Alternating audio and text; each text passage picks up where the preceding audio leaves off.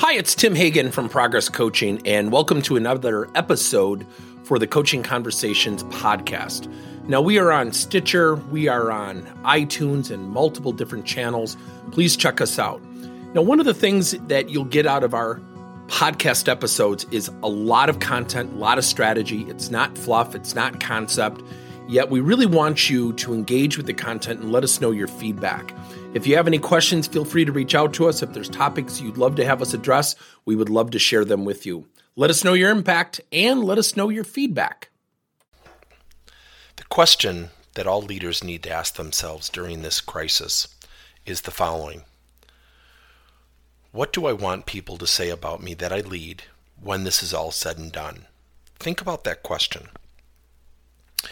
It's really about leaders holding themselves accountable. And again, the question is, what do I want my people to say about me when this is all said and done? Once you understand that and you put down those components, then you have to ask yourself, what actions do I need to take to facilitate what my people expect from me? That's what will lead you to great leadership during this crisis.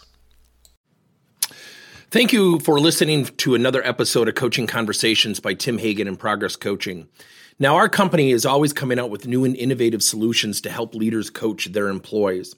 And recently, we just created a new service called Coach to You, where leaders can pick and choose topics and assign 7 to 21-day programs for employees to learn and, more importantly, apply actions and then reflect and share what they're going to do going forward as a result of the learning.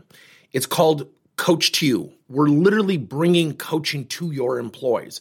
If you're intrigued, we'll have a link in each one of our episodes where you can get more information. And again, thank you so much for listening to another episode.